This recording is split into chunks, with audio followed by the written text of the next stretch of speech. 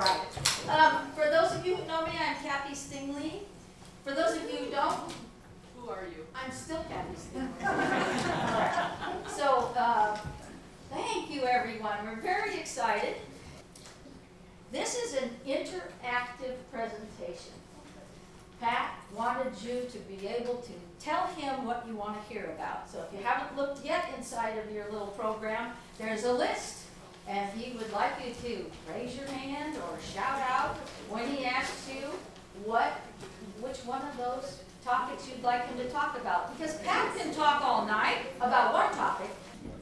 Pat has fished these waters since 1979 until his accident, which he's going to tell you about, and was the first black cod.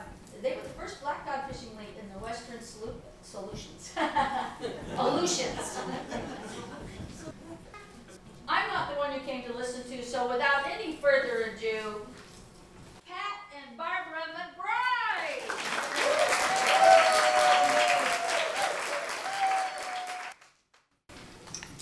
Well, thank you for all coming. Start out with, this is fundraiser.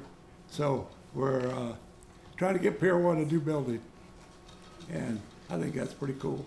50 years they've been working out of this place is pretty awesome. So anyway, I guess I'll start by telling you a little bit about my quadriplegia. Most people like me 40 years ago, I never even pushed a wheelchair. I never saw anybody in a wheelchair. And there's like, I don't know, maybe 3 or 4 of us in Homer. And it just pretty amazing to me. But Barbara and I were back east on vacation, had a break in my fishing time, and we're visiting my sister, and rolled the car over, hit my head, broke my neck, and rolled 3 times and went down a gully, and we stopped the car, and Barbara and I, either one, had a drop of blood on us. And I told her, I said, well, can you get out? And she said, yeah. And I said, well, come over here and hold my door. And then I realized I couldn't move my legs, couldn't move my arms. So just so you people know, I don't want to get too choked up about it, but most people don't know what quadriplegia is. So I'm paralyzed now from my armpits down. So you could take my hand and put it in hot water, and I wouldn't know it. There's no feeling. I have no finger movement. So I'm just talking head, and so I can do that pretty good. So that's why I'm here, gonna tell you guys a bunch of BS. Because there's lots of fishermen I know in town. They got way more sea stories than I have, but they're all full of BS too. But they're not brave enough to get up here and do this. But since I'm in a wheelchair and kind of stuck at home all the time, this is what I'm trying to do to help the theater. So here we go. First of all, I just thought you might recognize that song was by Third Day, and they're a Christian rock group, and they became our theme song, I'll Be Your Miracle. And we're still looking for a miracle today, and we believe in miracles. So it may happen one day, may not. But anyway, I gotta do these things in such a way that I don't get too crazy choked up. But after I was in the accident, I was like in intensive care for 3 or 4 months on a ventilator. I broke my neck at C4, which is right behind your Adam's apple. C3, you're on a ventilator forever. C4 controls your finger movement, and I don't have any finger movement. And if you were C5, somebody could probably be moving their arms and use their hands. And so when I did that, I swore to everybody I was going to walk within a year, and that didn't happen. We went to University of Washington. I put my name on every guinea pig list from Switzerland to every country in the world, trying to be a guinea pig, because I thought that's the only way I'm going to get fixed. And then UCLA called us up one night and said, "Come down here. We're gonna try to fix you." And I went, "Right on, man." So Barbara and I had to move to LA, and here we've been in Homer for 40 years. And we had to go to LA. I mean, that's like god awful, right? I mean, I'm sorry if anybody's from LA, but I mean, city stuff was like not where we wanted to be. But we did it, and we had to stay there for 3 years. And they poked me, and they shocked me, and they did every kind of thing they could do. And after 3 years, they decided they couldn't put Humpty Dumpty back together again, so I came home. And then I had to try to figure out what it was going to be like to live my life in a wheelchair, and that was tough. Still is. Had a great community surrounding us. More people, almost half of all of you guys probably have helped me some way or another, and Barbara.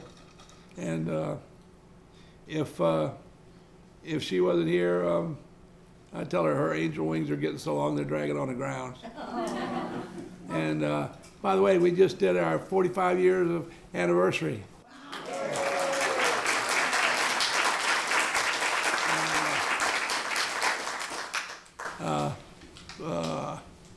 My brother Mike married us over in Chinaput, and from there, Barb, your camera is going crazy. And that's one of my favorite topics right there. Not a topic, but that bronze statue and that bronze engraving there means a lot to me, because I can remember years ago when we first started fishing in the late 70s. The old halibut fishermen would tell me that back in the day, there weren't, in the 30s, there was no fish halibut to be found. So much so that they would put the halibut's fleet, who were the schooners, would put themselves on trip alternations. So they were voluntarily. There was no government that was telling them when you could fish or when you couldn't, but they knew that they all couldn't fish at the same time. And then in the 80s, there was that big time when you remember everybody here in town was going out and catching halibut, from doctors to lawyers to fishermen to whoever that could put a hook in the water, and it was just crazy with fish. And then after the 80s, then it went down again. And so, I've come to realize through my years of fishing that, everybody gets really, really excited about a stock crashing, and they go, "Oh, this is the end of the world, and we're never going to see another one of those again." And in some areas like Catchaback Bay, that's true. I mean, we haven't seen king crab in 30 years here, But in a lot of other areas, and especially out on the deep water edge, you see the fish stocks go up and down, and we think, oh, we overfished it, or we didn't overfish it, or there's global warming, or all those sorts of things. But the old fishermen that really have seen it and watched it, they know what's up, and it's not to be said that it's all going to be gone tomorrow, but it could be, So that's just one of the reasons I like that thing so much. So we can roll on to the next picture, I guess, Barb, and kind of start this thing. And that picture's taken when I was 11. My brother Mike had just graduated from Virginia Military Institute and got stationed in Anchorage. And he came home one day and he told my mom and dad, he says, "I'm taking Pat with me." And I'm jumping up and down on the bed like, wow. And so he and I traveled from Virginia to Alaska in about 3 weeks, and we put a canoe on top, slept in the back of the camper shell, camped every night, and went all the way across the United States and up to Alaska. And that was in 1965, right after the earthquake. And so that's kind of when we started. Funny picture there, where we must have been reading Outdoor Life and all those wildlife magazines, and look at that great big knife I got. I mean, like, what the hell are you going to do with that? I guess we thought we would come up and skin a bar, So we thought we were somebody in those days. It's so funny when both of us look back at those pictures to where we are now, and it's like, holy cow. Anyway, Yeah, well, and so then I came up when I was 11, and then my mom and dad would let me come back up 3 or 4 times in the summer until about the time I was 16, and I thought, boy, in the summer there's no girls in Homer, hardly at all. You know, I'm going, and I was starting to think about girls, so I went back home and stayed till I was 18, and then that was about the time of the Vietnam War and the draft and all that sort of stuff, and everybody's running to Alaska those days, and my dad and I talked about it and realized, he said, well, you got to have an education or you're going to get drafted right away, which a lot of my senior high school buddies went to the draft immediately after that. And I signed up to be an apprentice in the shipyard there in Virginia, and that was a 4-year school. So you went to school year round, and I'd write my brother letters and say, man, I'm going to quit. I want to come to Alaska. All those guys are making big money, and there's a pipeline, and there's king crab, and all of that. And he talked me into staying for the 4 years, and the day I graduated was the day I left and drove right straight back here. So then after I got right back here, I met this lady, my sweet little wife, only about a month before I came to Alaska.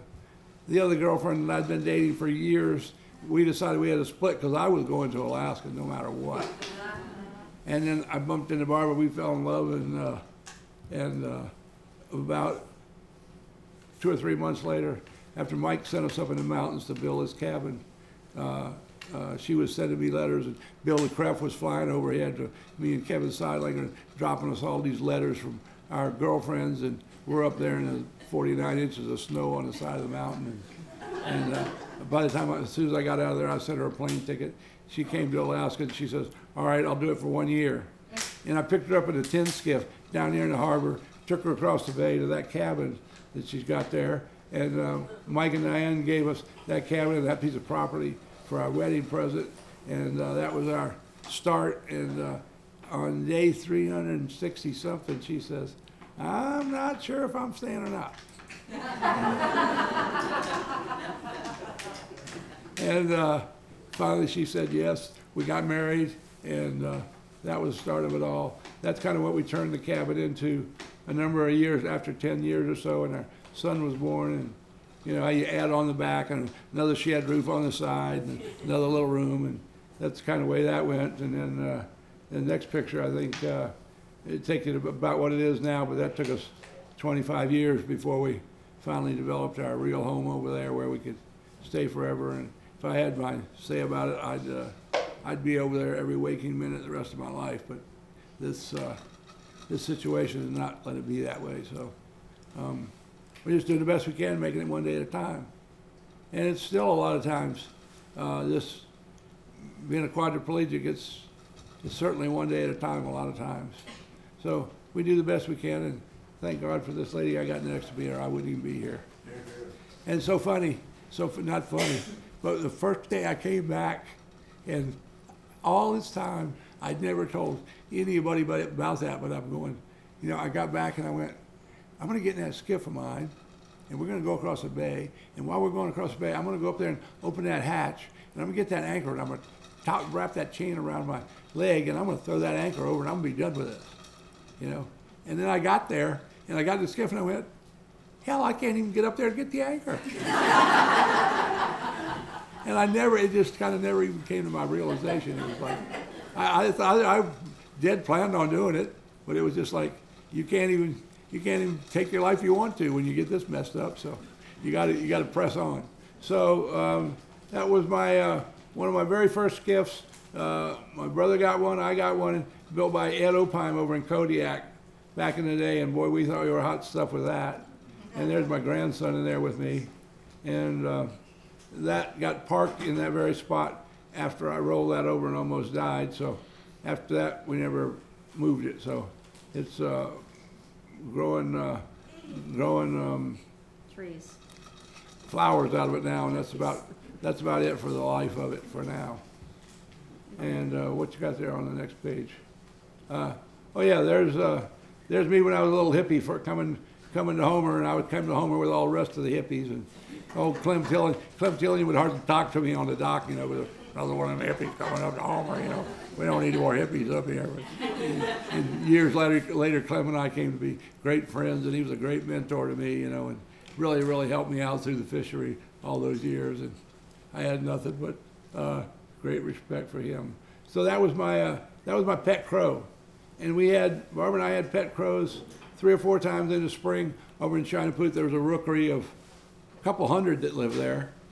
And I'd go climb the tree and get in the nest and get the baby out. And then we'd start feeding the baby every day in the box. And when he'd start flying, we took him on the boat with us. And we had a tendering contract.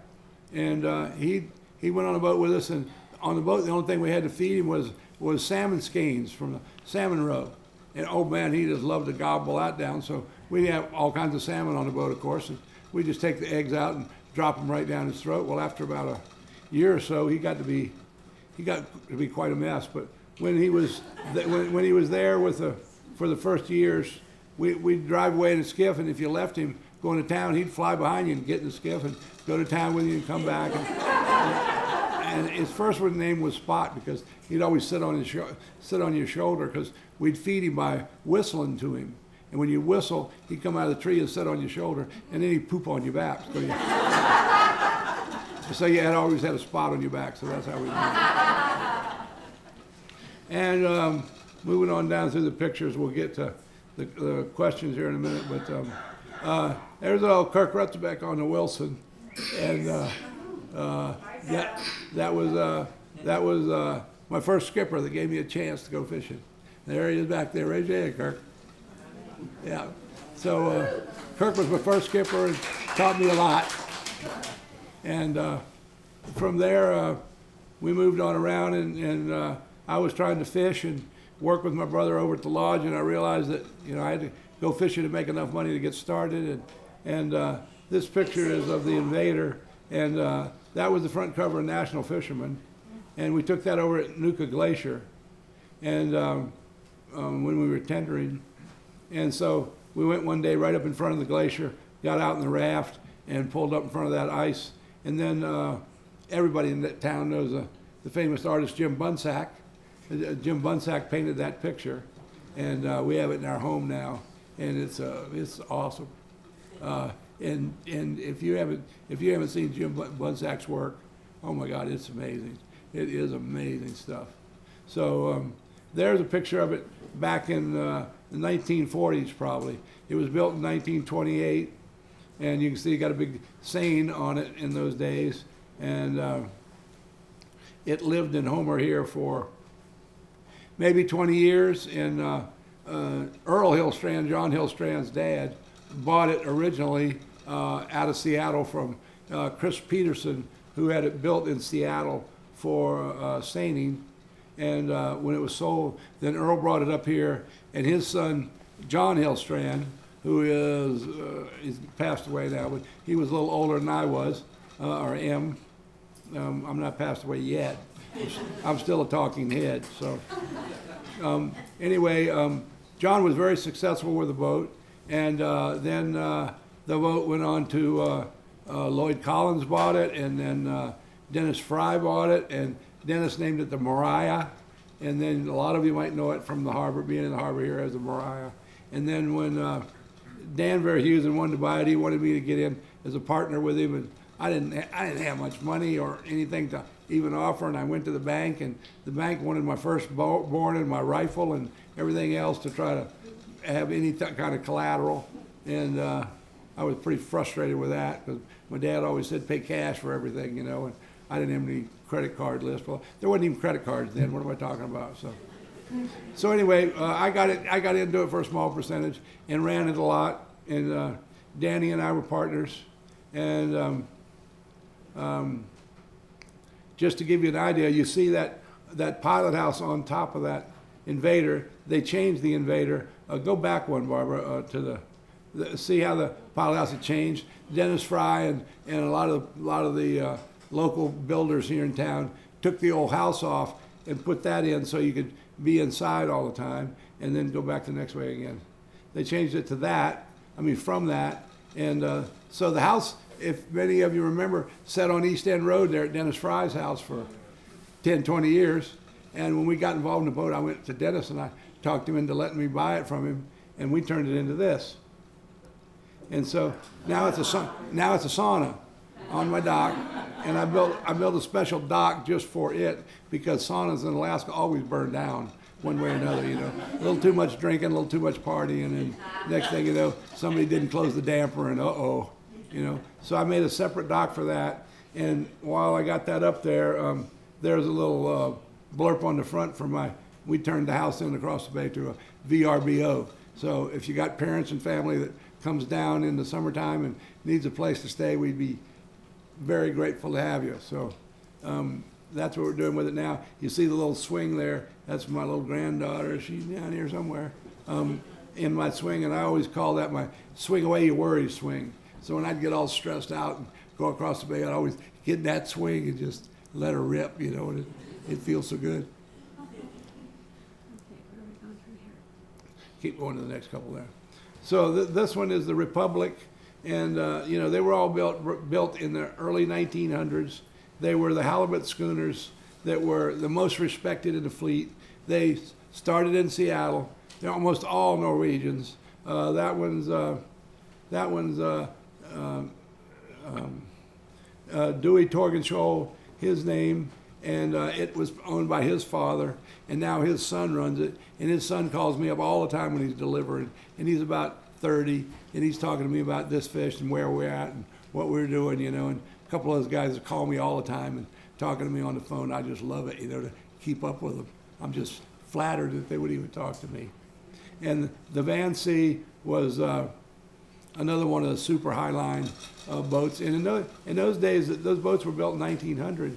And in, you know, the 30s and the 40s, those boats were getting pretty beat up because they weren't making enough money to really pay to keep them up. But nowadays, those boats are probably in the best shape that they've ever been in 100 years.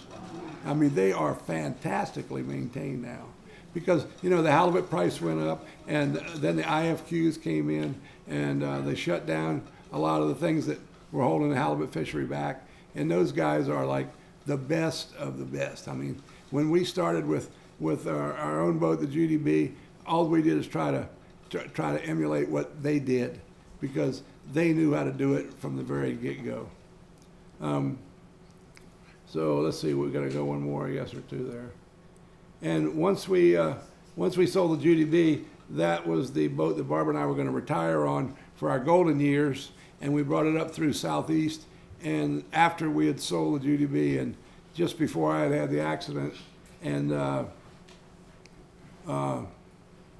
we took, I spent a month down in Seattle refurbishing it because I got it on a Marshall sale, and I called Barbara up one August and I said, "Well, do you think you and I could just run this up to Seattle, up to inside by ourselves?" And she went, "Heck yeah!" And she flew down. We got on there, and we took 45 days to come from Seattle to here, and we hit every hot spring in every village, and we anchored up every night and dropped the crab pot and the shrimp pot and glass of wine in the end of the evening, and oh man, it was like the best vacation we ever took.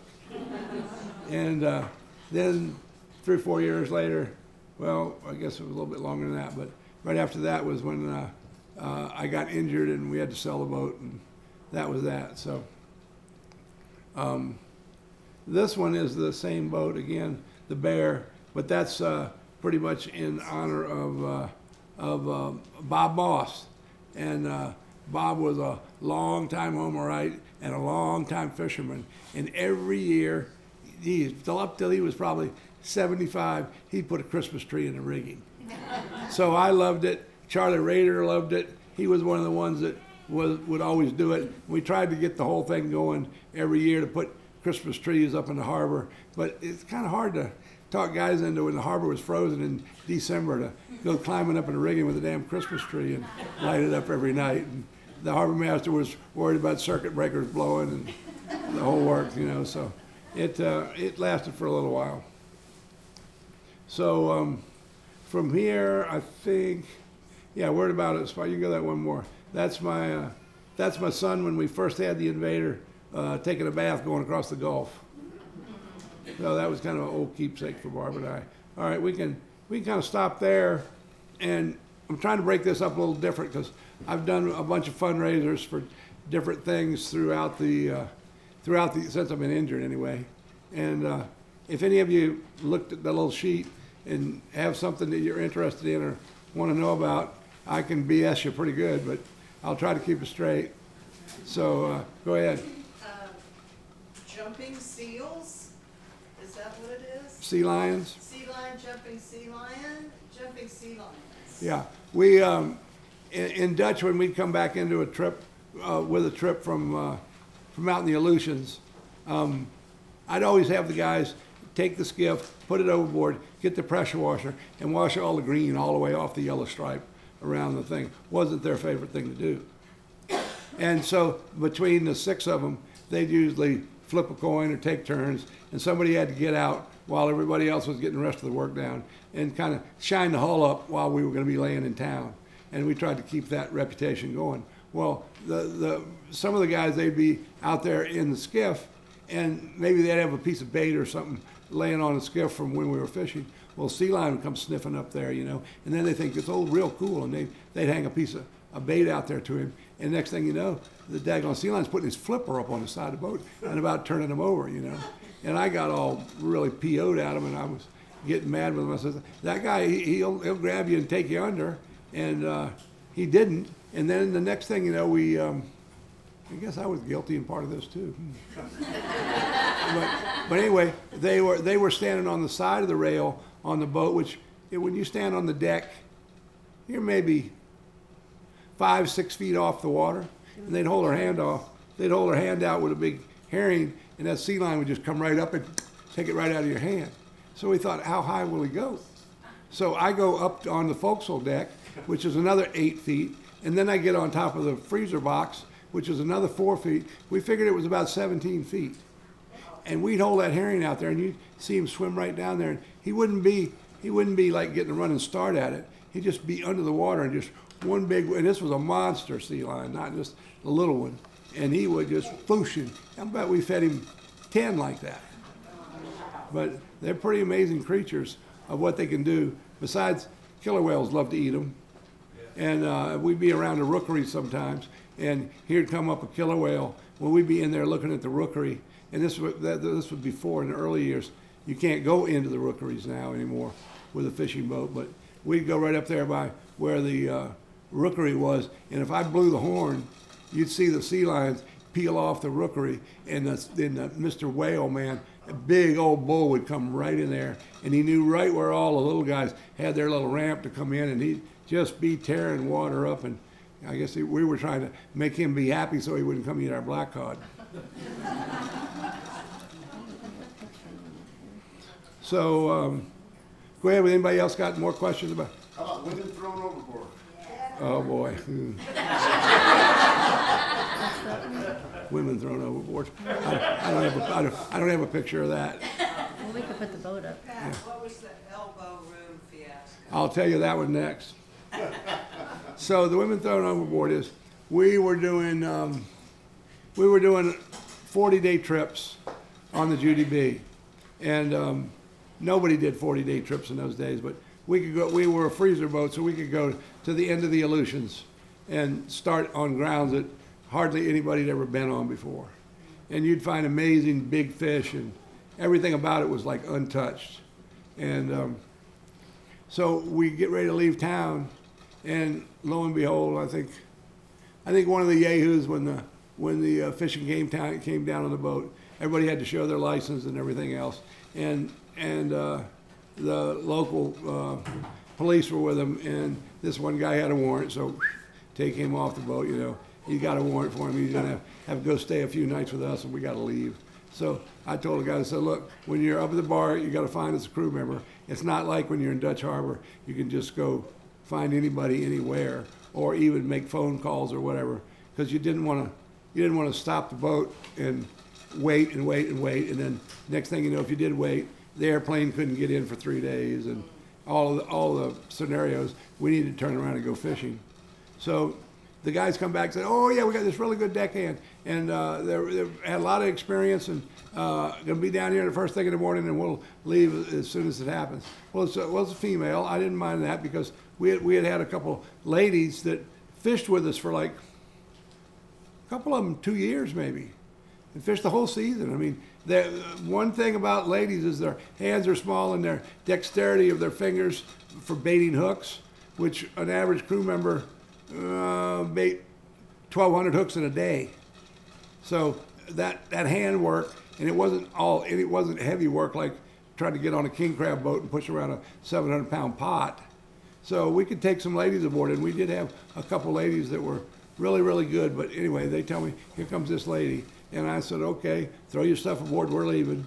And it was like, you know, you don't have time to do an interview. You don't have time to do a police report. It's like, there was no internet, there was no nothing. It was just like, put your stuff aboard, here we go. So what do? We go all the way to Kiska, which is 3 days of running before we even start fishing.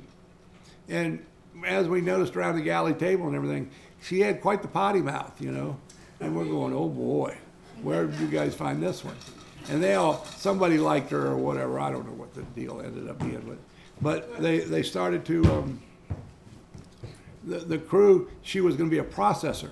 So when you're a processor, you don't actually do any of the fishing, but at the end of the night, if we fish an 18-hour day and had 10,000 pounds, that had to get frozen overnight.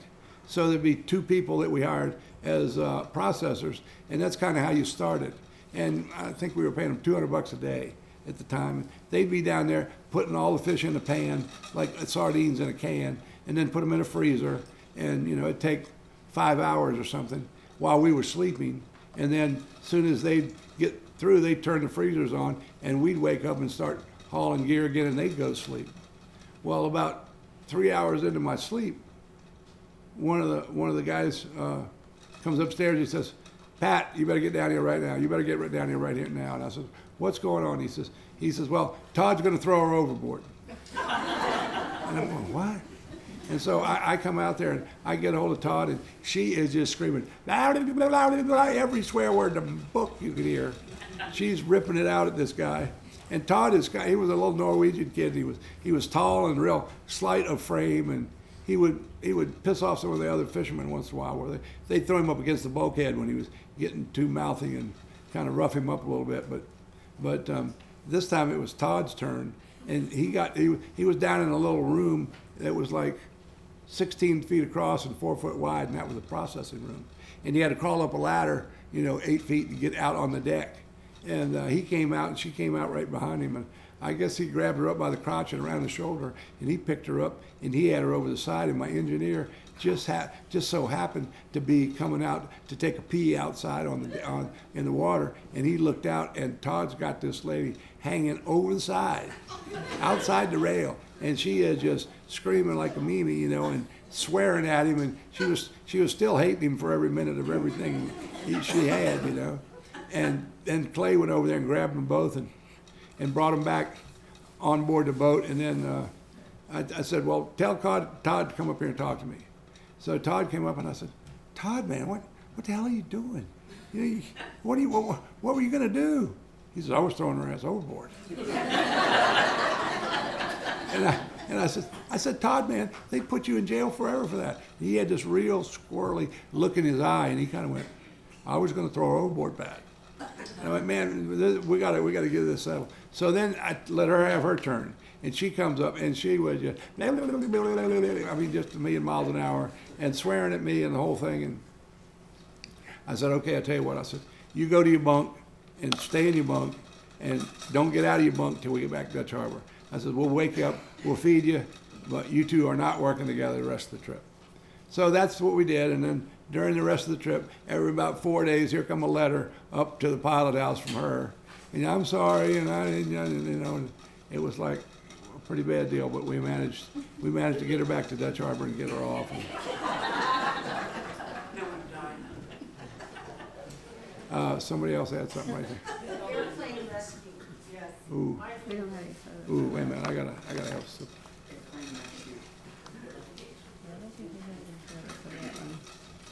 I don't have a picture of that plane. You know what? back in those days, you didn't have a camera. I mean, you didn't have your cell phone. And if somebody had a camera, which we were lucky enough through the years, we had one guy that was had a very nice camera, and he was a cook, and that was Joe Hughes, who Jack and Eileen, who used to be involved with KBBI years ago, was Jack's brother. Great guy. Fished with us for 15 years and passed away from pancreatic cancer. Just like took him really quick, and he was very well remembered. But anyway, shoot, what was I going to tell you about now? Can't get it. We're going to talk about the airplane rescue. Oh yeah. So Joe's out there with us, and we are as far western Aleutians between Attu and Kiska. And there's a long shot there, like 50, 70 miles, where, the only other thing over there is Shemia. So you're way out in the open water. But this was one day, it was just glassy calm and maybe a 6-foot rolling ground swell, and perfect weather for fishing. And I'm down on the deck hauling, and the Coast Guard C-130, which we hardly would ever see, comes rolling over top of me, just buzzing me, And after about the third time, I thought, well, I was supposed to have a speaker on deck, so you could hear all that stuff, but I didn't have it on. So I go up in the pilot house, and I call him, and he says, there's a plane down in the water, and he says, you're the nearest guy to it, and it's 80 miles away. And I went, 80 miles away? And so then he explains to me that it's a big Cessna and a float plane. And I'm going, what the heck is he doing way out here? Well, this guy was trying to do around the world, Guinness Book of World Records, make a trip all the way around the world. Left from, I think he left from Seattle and went east and went all the way around, and he stopped in Japan and was going to make his trip up the chain and had oil failure and crashed the plane in the ocean. And he was one guy, and he had a life raft in the plane, and he had every bit of equipment, and he had some special letter from, what's the top place for the Air Force? Is that in Denver somewhere?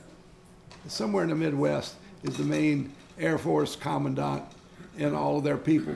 But he had a letter from him that said, if you're going around the world and you come across this guy, please help him in all these different countries. Had to plan all his stops, and it landed on floats, all the way around the world.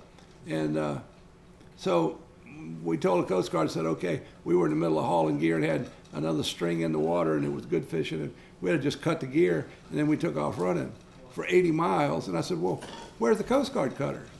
And he said, well, the Coast Guard cutter's 370 miles from him, and of course they're fast, so they could get there fairly quick, but I could get there quicker.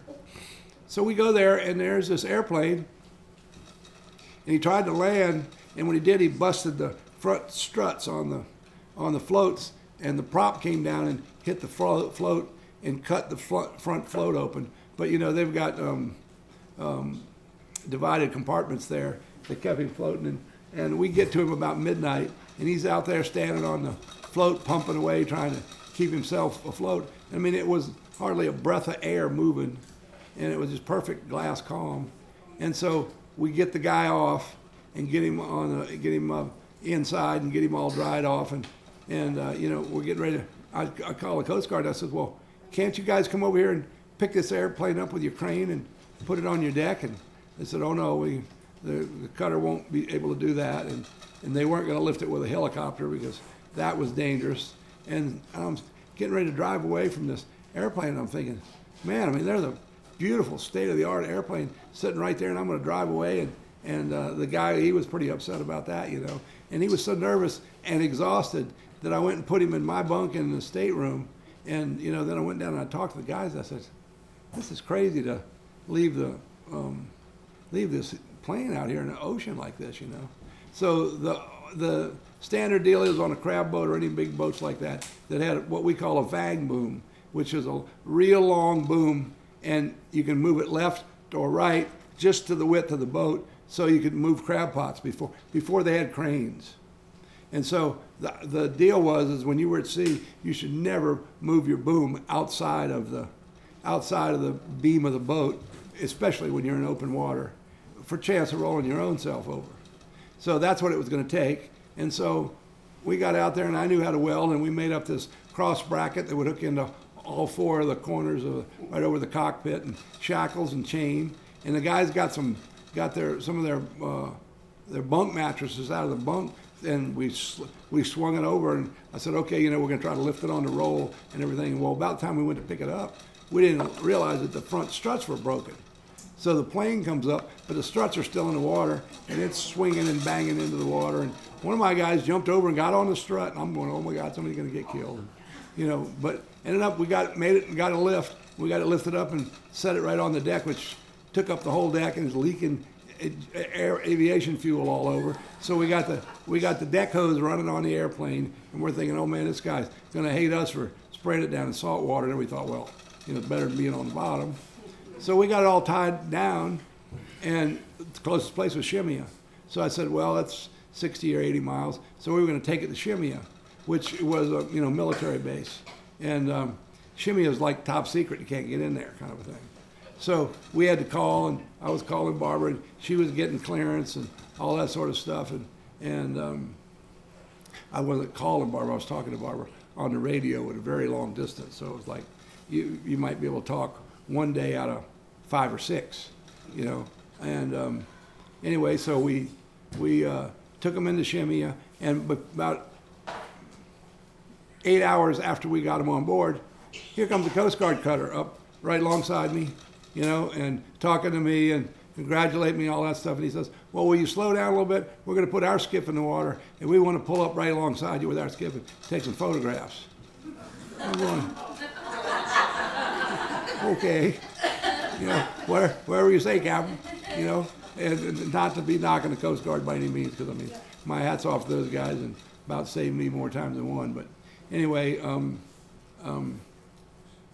so they took their pictures, and they just said they escorted me to Shimia, and then when we got to Shimia, we got the plane off, and then left and went back to get our gear, and we got some compensation for our gear loss and that stuff that took a long time. And they got his plane out there, and somehow or another shipped him another engine, and Shimia had to put up with him for about a month. And the commanding officer on Shimia pulled right up next to the boat when I was at the dock with the thing, and he says, well, we don't have any equipment to lift it off or anything to do with it. I said, look, man, I'm lifting this thing off, putting it in the water, and I'm leaving. He said, you guys got it. And then they were figuring out, it was a Saturday, and he said, oh, no, I want you to come to this meeting with me. So before we came to the meeting with me, he wanted to take me by the officers' quarters. Oh, you guys need any beer or booze on the boat? I said, no, we don't need any of that. And so then he takes them there, and they draw it all out on the blackboard and figure out how they're going to get the plane pulled up with certain diameter line and all the tension. And holy cow! I said, look, man, I'll give you a shot of line and get your tractor and get some rollers, and we'll pull it up on the beach. And so it was just a whole different scenario there. But anyway, he did make it around the world, and he finished his trip and wrote a book about it. And yeah, he was pretty. I mean, it was a world record. Who was his name? Do you remember? Don't ask me that. No, I don't. So. Okay, you'll find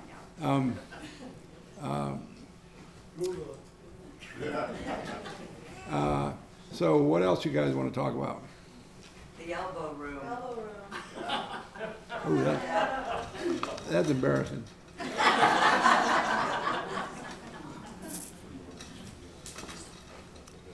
A little bit of attitude adjustment there, and I'll be able to talk a little better. Elbow room was in Unalaska, and the other part of Unalaska is Dutch Harbor, the military side. So basically all the fishermen stayed on the Dutch Harbor side. And the only way to get to Unalaska was across a little bridge, and once you went over the bridge, then you were in the village of Unalaska. And that's where the elbow room was. And most of our guys, we tell them, look, man, don't cross the bridge tonight. If you're going to go to the bar, just go to the bar and get back on the boat and be done with it. Because after a 40-day trip, each guy would get a draw, and we'd give him $500. And they'd have a couple days worth of doing their gear work and getting everything cleaned up on the boat, and then they were allowed to go up and get a hotel room if they wanted, or go have a nice meal, or go someplace where they could watch TV. But the elbow room wasn't the best place to go. But anyway, this particular night, they enticed me to go with them, and I had a car in Dutch Harbor, so we all pile in this old beat-up station wagon, and we crossed the bridge and go to the elbow room, and the elbow room wasn't probably a lot bigger than this. And when you came in the door, right when you came in the door almost slammed into the stage, and the McLaughlin brothers, who were natives on the island there, they were always playing music in there, live music. And so when you'd open the door, boy, the place would be blasting. And I'll never forget it. That night that we went in there, they're doing this ZZ Top skit. And they got the glasses on, and they're playing ZZ Top, and man, they're just ripping it up. And there's three-piece in a little teeny corner of a stage that they had there.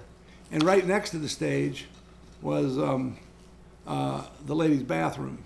And the bar had, of course, the great big elbow room bell. It was, bigger than this thing right here. I always wanted to find a way to get it, but I couldn't get it.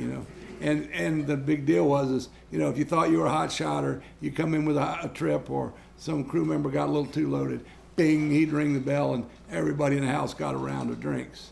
And so, back in the day, that bell was going off, especially in the big crab days. That bell was going off a lot. So, you couldn't hardly get out of there with getting loaded. And so I'm walking by the ladies' bathroom to go see one of my old Aleut friends in Dutch Harbor, and his name was Alvin Bereshkin, and he calls me up every week to this day, and I talked to him. He was about 300 pounds, and he had the corner stool by the window, and that was Alvin's spot. And since then, Alvin's quit drinking and rehabbed himself, and still doing fine. And I'm not sure if Alvin was, maybe not. I think his parents were. When the war started, they took all the people out of Dutch Harbor. The Navy came in there and took everyone, all the Aleuts out of there, and took them and sent them all to Southeast. And if you know that story, it's a sad one. But anyway, so I'm going by the ladies' bathroom, and my engineer gets this smart idea. There's a couple native girls going into the bathroom, and right when they're going to the bathroom, he comes behind me and shoves me into the back of them and in the bathroom, and then puts his back up against the wall, and he's holding the door, and the girls are in there laughing at me in the bathroom with them, and I'm going, oh my God, and I got to get out of here. And it's right next to the band stage right there, and so I bump on the door. Well, he's got his back up against it, got it blocked solid. So I rear back and I get a running start, and I hit the door, and I don't know what they put that door in there with, maybe finish nails, but the whole frame and door and everything came out with me on top of it and him under it. And he's under it, and the sideboards had broken, and a big splinter went right in his back. I mean, a big, long splinter. And he's bleeding like a hog. And so I'm trying to open the door or get off the door and let him get out from under it. And there's people dancing right there over there. And then about that time, the rest of my crew was in there, and it started a big fight in the place. And everybody's starting to fight, and I'm going, oh my gosh, I got to get everybody out of here. So we got all 6 of us, and we jumped out, and it was like about a foot of snow on the ground and snowing. And I had parked the Jeep right in front of the door of the elbow room. When you opened the door of the elbow room, you almost couldn't get the door of the Jeep open. And we're all running out to get into the Jeep because we knew the cops were going to come, right? So we're trying to get out of there, and we all get in the Jeep, and I step on the gas, and it's, and we're not going anywhere. And so finally the guys get out, and they push me out of there. And we got to drive a mile and get across the bridge and back over to where the boat's tied up. And I said, all right, all of you guys, get on a boat, and the cops can't come on the boat unless they got good reason to. And we've done nothing.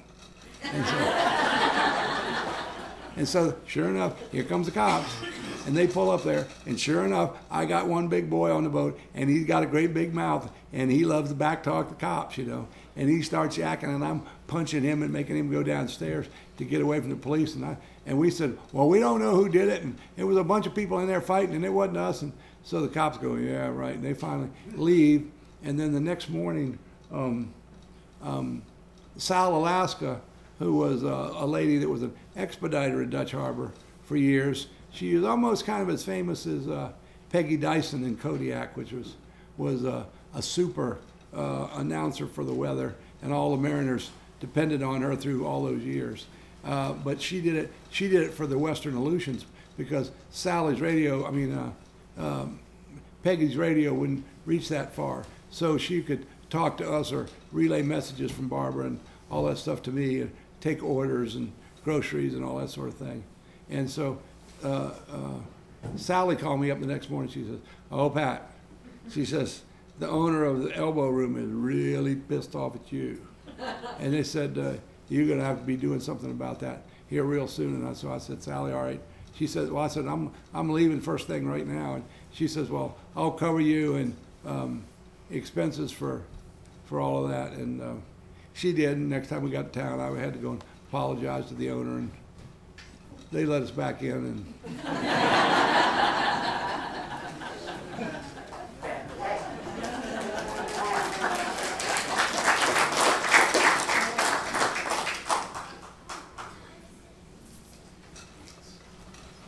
okay, throw another one at me. Giant squid. I'm sorry? Giant squid. Giant squid. There's a place inside of Seaguam Island on the Pacific side. It's got real deep water there. And I've always heard from people that there were giant squid there. And we fished in that depth a lot. But you would never catch one on a hook, hardly ever. But we were anchored up there in Summer Bay, more close to Amchitka actually, one day when the weather was bad, and everybody would get out and try to stretch their legs on the beach and do all those sort of things. And sure enough, we go down the beach, and here there's a giant squid laying in the water, and he's like almost alive, but you could tell he'd been scarred up and probably bitten by a sperm whale, but not really, cut into or cut up. And we're thinking, man, how can we get him back and cut him up for bait? Because squid's really good blackcod bait. And we're in the hood. I wrote it down in my logbook. The hood was 7 feet long, and the tentacles were like 30 some feet.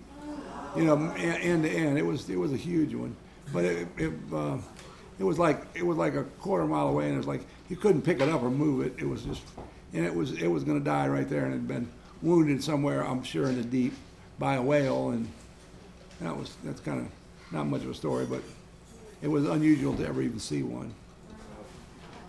Hey, Pat, excuse me. The kids are ready to go home. I'll go ahead and take them. And you just had 3 orcas right by your front door. I just got a call from Shannon. They took a seal almost off the steps of your house across the bay. Oh, boy.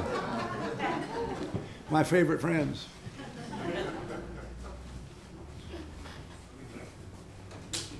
Good night, boys. Good night, Leia.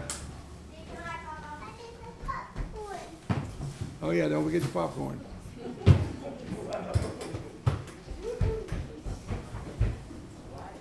Okay, other stories that you see written there that might be of some interest?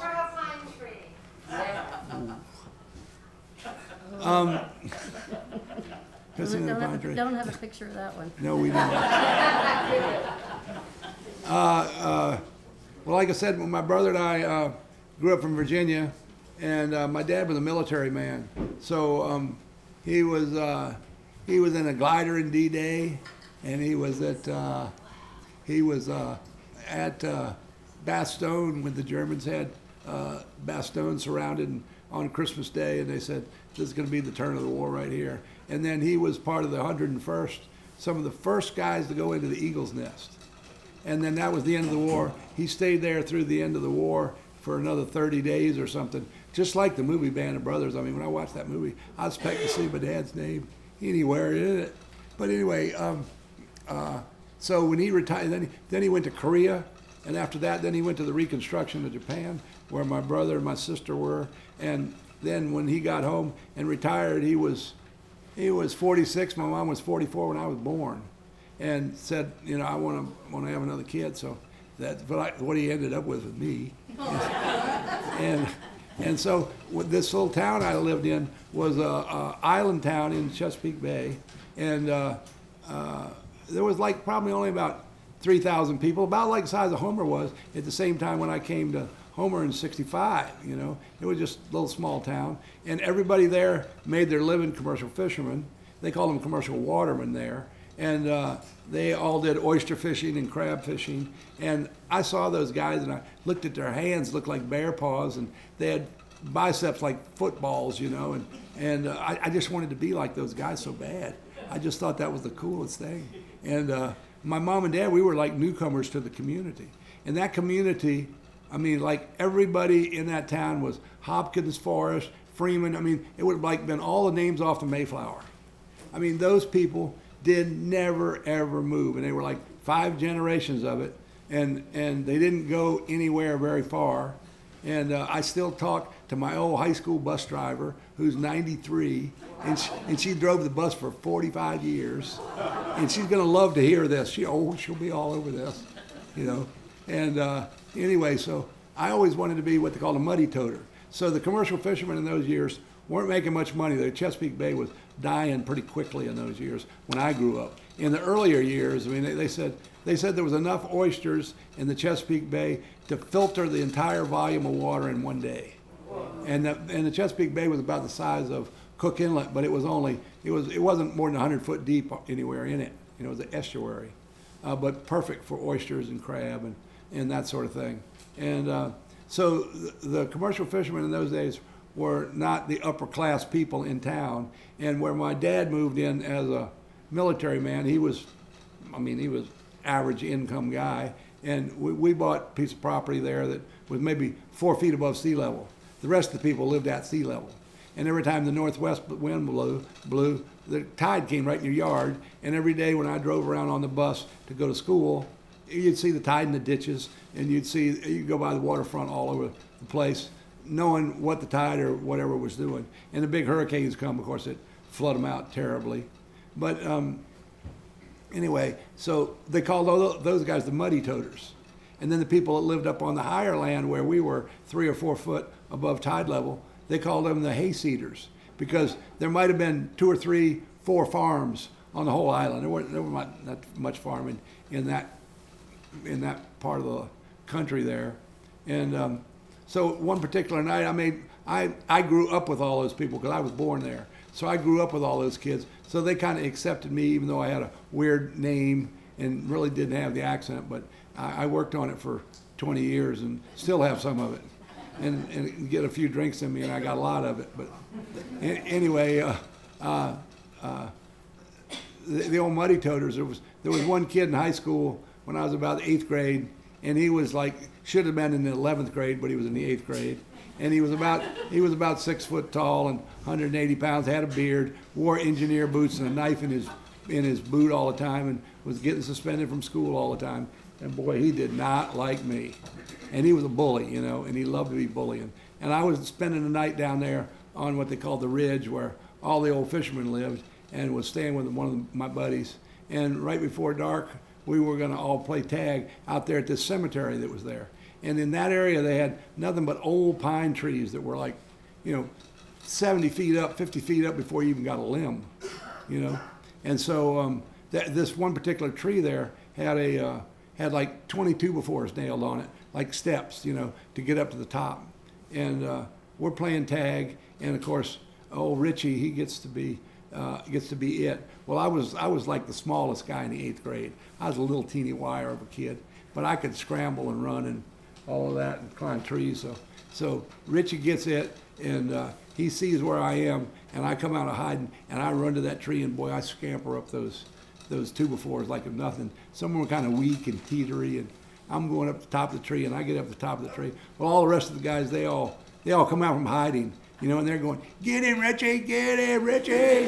Get him!" You know, and Richie's struggling up those big old trees, up those things, and they're about to drop him, but he keeps coming and he keeps coming. And then when he starts getting close, I break off some branches some pine branches, and I start whacking him in the face, you know. And oh man, he's really getting mad. I mean, he was serious mad. I'm gonna throw you out of here. He said, "Pat McBride, I'm throwing you out of here." You know.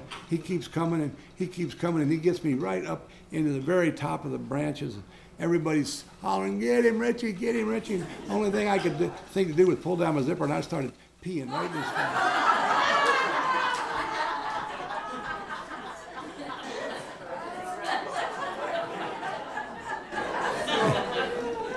And so I had a pretty good stream going, and I was letting him in. And I was showing no mercy. And Richie backed right down that tree and got down at the bottom of the tree, and everybody was getting dark, and everybody went home, and Richie parked his butt right at the bottom of that tree. And I was thinking, oh man, you know. And so he didn't leave till about midnight, and I got in all kinds of trouble because I didn't get home because Richie had me up the tree. But then 2 years later, we're at a high school dance, and in a building not much bigger than this, and chairs all lined around it, and the high school garage band playing with a what do you call them, a strobe light behind the fan, you know, and they were playing Jimi Hendrix, and we all thought we were cool. And the guys that were smoking, they were all standing out on the front porch because they wouldn't let you smoke inside. And we're standing outside, and Richie's there. And Richie finds me, grabs me, picks me right up over his head, and throws me in this deep ditch right beside the deal. And as I'm coming up out of the ditch, I find a rock and I wing it and hit him right in the ear. And boy, he was really mad then. But he wasn't near as fast as me. I come out of that ditch and went down the road, and I'd never seen Richie again since I left and came to Alaska. And then I went back and visited my mom and dad and my sister, and I had told my son, Patrick, who was about old as Cohen is now, 10, and we're in the 7-Eleven one night in town. And we're in there, and I'm going to get a 6-pack of beer, and I'm in the back corner of the store. And we look, and there's Richie. And he's got a case of beer. And he sets it up on the counter. And I told Pat, I said, "Pat, there's Richie." And he went, "Dad, is that him? The guy you peed on?" And I was "Yep." And he said, "Well, we can't go up there, can we?" I said, "Yeah, I think we're going to have to." So we go up there, you know, and he had that real heavy slang. He said, "I'll be in hell, that's old Pat McBride right there, Pat McBride." He looked at me, I'm kind of old. And little Pat, he's standing right beside me. Richie says, "Well, welcome home, man," and then he walks away. And that was kind of the end of the bully story, but.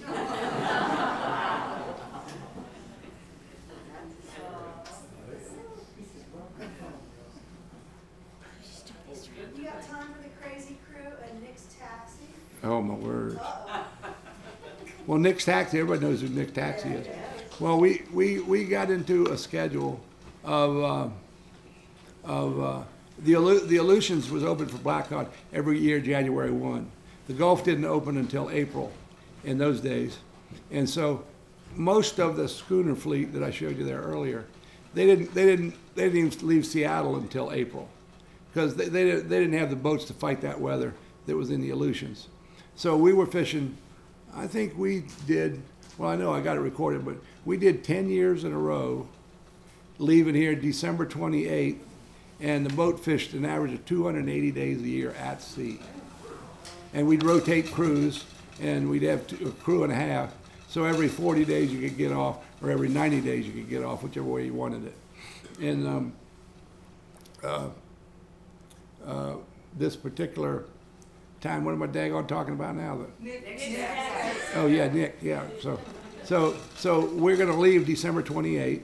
Got a good crew. Got everybody's ready to go.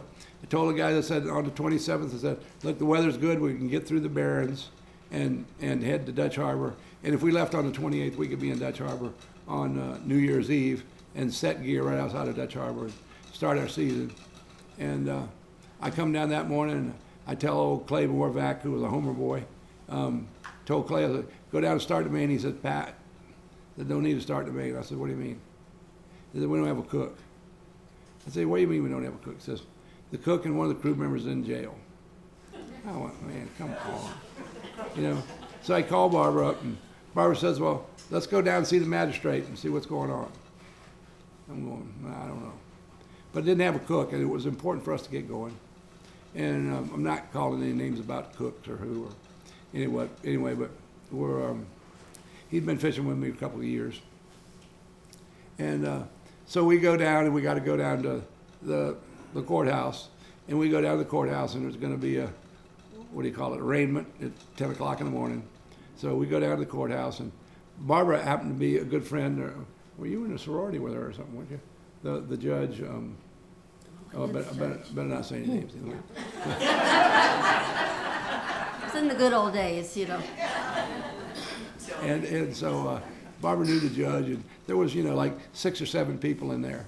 Well, when it came to his trial, here he comes out and he's handcuffed, and he's like 6'3", and he's 250 pounds, and we called him the Pillsbury Doughboy because he's pretty soft. He wasn't all muscle built, but he had a lot of extra fat on him, and he had this T-shirt on that was a large, which should have been an extra large. So his belly button and half of him's hanging out off the bottom, and he's handcuffed, and both his eyes are blackened because he was fighting with the cops. And I'm going, oh my word, And on his T-shirt, it says, "Food is poison, sleep is death, kill cod."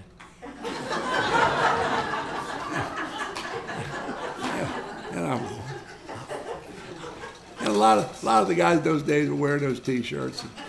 And I'm going, holy mackerel, man. You look so terrible. And he's standing up there, and he wouldn't even hardly look at me, And when I saw that, I got up and I started out of the courthouse. I went, I'm not doing this. And Barbara comes behind me. Well, his uncle was there. And his uncle says, he met me out in the foyer there. He said, "Come on, Pat." He said, "Give the boy a chance. He's a good boy. He just messed up, man. And give him a chance." And I said, "Well," I said, "all right, maybe we will." Well, what they had done is they got off the boat that night, went to the porpoise room, and Nick was there with his taxi outside, left it running because it was snowing like crazy, and he was up there drinking coffee. Well, they walk by the cab and think, "Oh, there's a good ride uptown." So they jump in the cab, take off and go uptown, and Nick called the cops. Cops had a roadblock sitting right at the top of the spit. Right through the roadblock they went, around the corner and all the way down there to where Willie Flim had a gas station there, which I don't even know what's there anymore. But they ran right by the gas pumps and in the plate glass windows and tore the car up and tore Nick's rig up, and so that's what they were. And so the judge looked up at me. So I went back in and sat down, and the judge said, "Barbara and I, do you know this fellow?" And I said, "Yeah, he's the cook on the boat." And we were just getting ready to leave, and she looked over her glasses at me and said, "If you get this man out of my town right now, and you pay his bail and take him to Dutch Harbor, I don't ever want to see him in town again." So I said, "Yes, ma'am, we will." And away we went, and the following December 28th, the next year he was in jail again. So that was poor old Nick. I think he got abused through the years by the fishing crew a number of times. Got time for about one more, Pat. All right. Crows in the oven? How Holy about the skiff accident in China food? I'd like to hear that story. Well, we can probably fit it in if anybody wants to stay that long. Let me get my throat a little wet.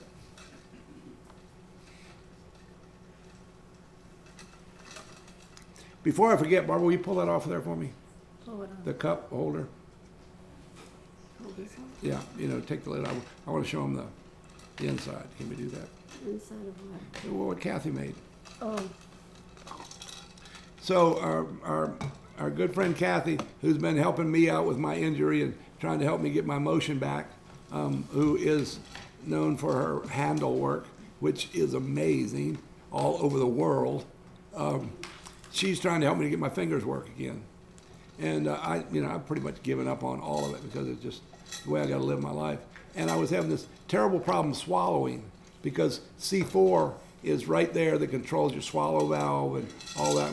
When you do that, you don't swallow very well. People who have strokes and people who have bad injuries like that, they don't swallow well. They told me, you're going to have to eat thickened food and you're going to have to eat, Jell-O and pudding, or you either get a tube put in your stomach and they give you a shot full of food every day. And I went, I'm not going there. And then they tried to teach me with a singing class how to get my la la la la la back together, and I couldn't even do la la la la, and didn't even really want to. But what would happen is every time I'd drink out of a normal straw, it would aspirate my lungs, and it'd go into my lungs. And then at nighttime, sometimes Barbara would have to come and put two hands together and push on my chest or right on my diaphragm, just like the Heimlich maneuver, to help me cough up whatever was in my lungs. And sometimes she'd do it every hour all night long. And so, my grandson even knows how to do it. And he pushes on me when I got a cough, and I can cough up the little bit of phlegm. It's not much, but it gets caught in your airway, and it blocks your airway off. And if you're not breathing through your nose, you're a dead man. So Barbara's been doing that for years. We've been dealing with that. And then Kathy came along and showed me that straw. And you see how it's made like that, like a crazy straw that you see that's plastic. And Kathy got me doing that, and I don't ever cough anymore. Wow. And they say, I think they say that if you weren't breastfed, you didn't learn how to suckle right, and your swallow valve does not have that real strength that you'd learn. So the crazy straws are usually out of fiberglass, but I couldn't drink my coffee through them because it melted the straw.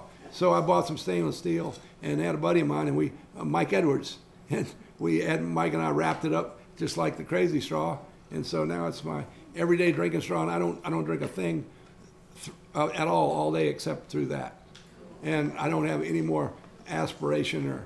I had pneumonia 4 times from it, and it couldn't get it to go away, and it was because all of it was going down the wrong pipe. Wow. So back to where we were. Where were we next? Oh boy. I don't mind telling this story only because people need to know about it, and I think most of you probably heard me speak before and know about this, but I came home from the Bering Sea one year on the boat. And it went straight to China Poot, of course. And my son was just, 3 years old or something then? Pat? What story are you telling? The skiff accident, yeah. Oh, he was 6. Yeah, he was 6 years old, I guess. And anyway, I came home, and after 3 or 4 days, I talked to Dave Brown on the phone, and he had shot a moose out East Road, and he thought maybe there was a brown bear in the area. So I was all anxious to go hunting anyway. And I told Dave, I said, well, I'll be over there in the morning, and I'll go back with you and help you get the rest of the meat out. So I get up in the morning like 6:30 or 7. All night long we hear a big storm blowing out on the bar out there, big minus tides. So I get up in the morning, I tell Barbara, I said, well, I'll call you in an hour from town. And because there weren't any real good phones, I was going to call you from the phone up at the bank for some reason. But anyway, I would have had to drive all the way uptown, so I gave myself enough time. So I go out of the house, and if you know where our place is in China Poot, it's not 20 minutes or 30, not even that far from the rip. And I get out there, and I'm looking at the rip, and it's a low tide, and I know that's dangerous. And I was watching the westerly wind, and it was still ebbing, so the rip was standing up there 4 or 5 feet. All the way across the entrance of China Poot, but there was a deep channel going out of China Poot where there was green water all the time.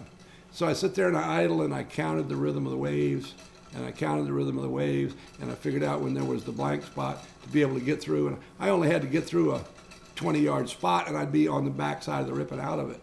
And so I counted and I watched, and I counted and I watched, and all of a sudden I saw that green water, and I ran right in the hole and started to go through there, and just about the time I got halfway through, here come a big one boiling up and right in front of me. So when I saw it coming, I ran like a surfer, I ran down from where the breaker was and jumped over it on the green water side of it. And when I jumped over on the green water side of it and came down, I came down in a little bit of a funny angle, and I looked at it again, and the next one was all white, and it was breaking hard. And I just covered my head up, and it took the boat up sideways and flipped over, and I was afraid the console was going to hit me in the head, but it didn't. I went right straight to the bottom and into the sand.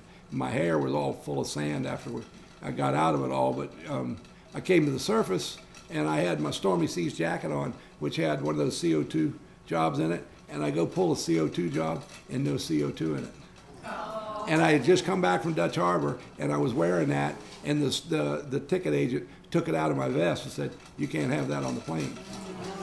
And so I didn't think that, I ain't gonna reload it. So then I had to blow the air tube up on there, which just kind of gives you a little horse collar life jacket. It's not much of a life jacket. And the skiff was from here to the back wall from me, upside down, and maybe just the bow of it, maybe as much as that table sticking out of the water, because the 70 horse had it down, down underwater in the stern at about a 45-degree angle. And I swam over to that, and then I looked at the cliffs right there, which it was smashing against. And I'm thinking, man, I'm going to get tore up right there on this thing. But there was a funny thing about that I never knew. There's a back eddy right there, and the tide was going out, but it was sucking me towards Halibut Cove and Peterson Bay. And so I get a hold of the skiff, and the only thing that I knew from the teaching that Lane Chesley here in town with all the life raft stuff taught us all fishermen that, you need to get in fetal position right away, not to lose your body heat. So I got in the fetal position, and I'm hanging onto this skiff. And the next thing you know, I'm going all the way around by Peterson Beach over there, where there's that cave on Peterson Beach on that side over there. And I'm hanging onto the skiff, and there's some campers in the cave. And I thought, oh boy, I'm gonna get saved right here. And they go down and they're brushing their teeth down on the edge of the salt water, and I'm screaming and I'm hollering and I'm whistling and I'm doing everything I could do. And I raised my arms up and started swinging my arms so they'd see me, because they were those red sleeves on those gray Stormy Seas jackets. And when I raised my arms up, man, I just felt the heat just go just right out of me. So I just curled right back up and got in the fetal position. And then the only thing left to do was start praying, and I prayed every prayer I knew how to pray for about another half an hour. And then I thought, well, I'm going to be lost here. So I tied my wrist into the bow line, because I thought somebody will find me instead of being lost off the boat. And I carved Pat and Barbara's name in the bottom of the hull and said, "I love you." And it was exactly an hour and 56 minutes that I was in the water, because I knew I had my little Timex watch on, kept ticking, and I looked at my watch when I hit the water, and I went, oh man, I just left the house 15 minutes ago. Barbara's not even going to start calling rescue. It's 9 o'clock. For that amount of time. So, only thing I can tell you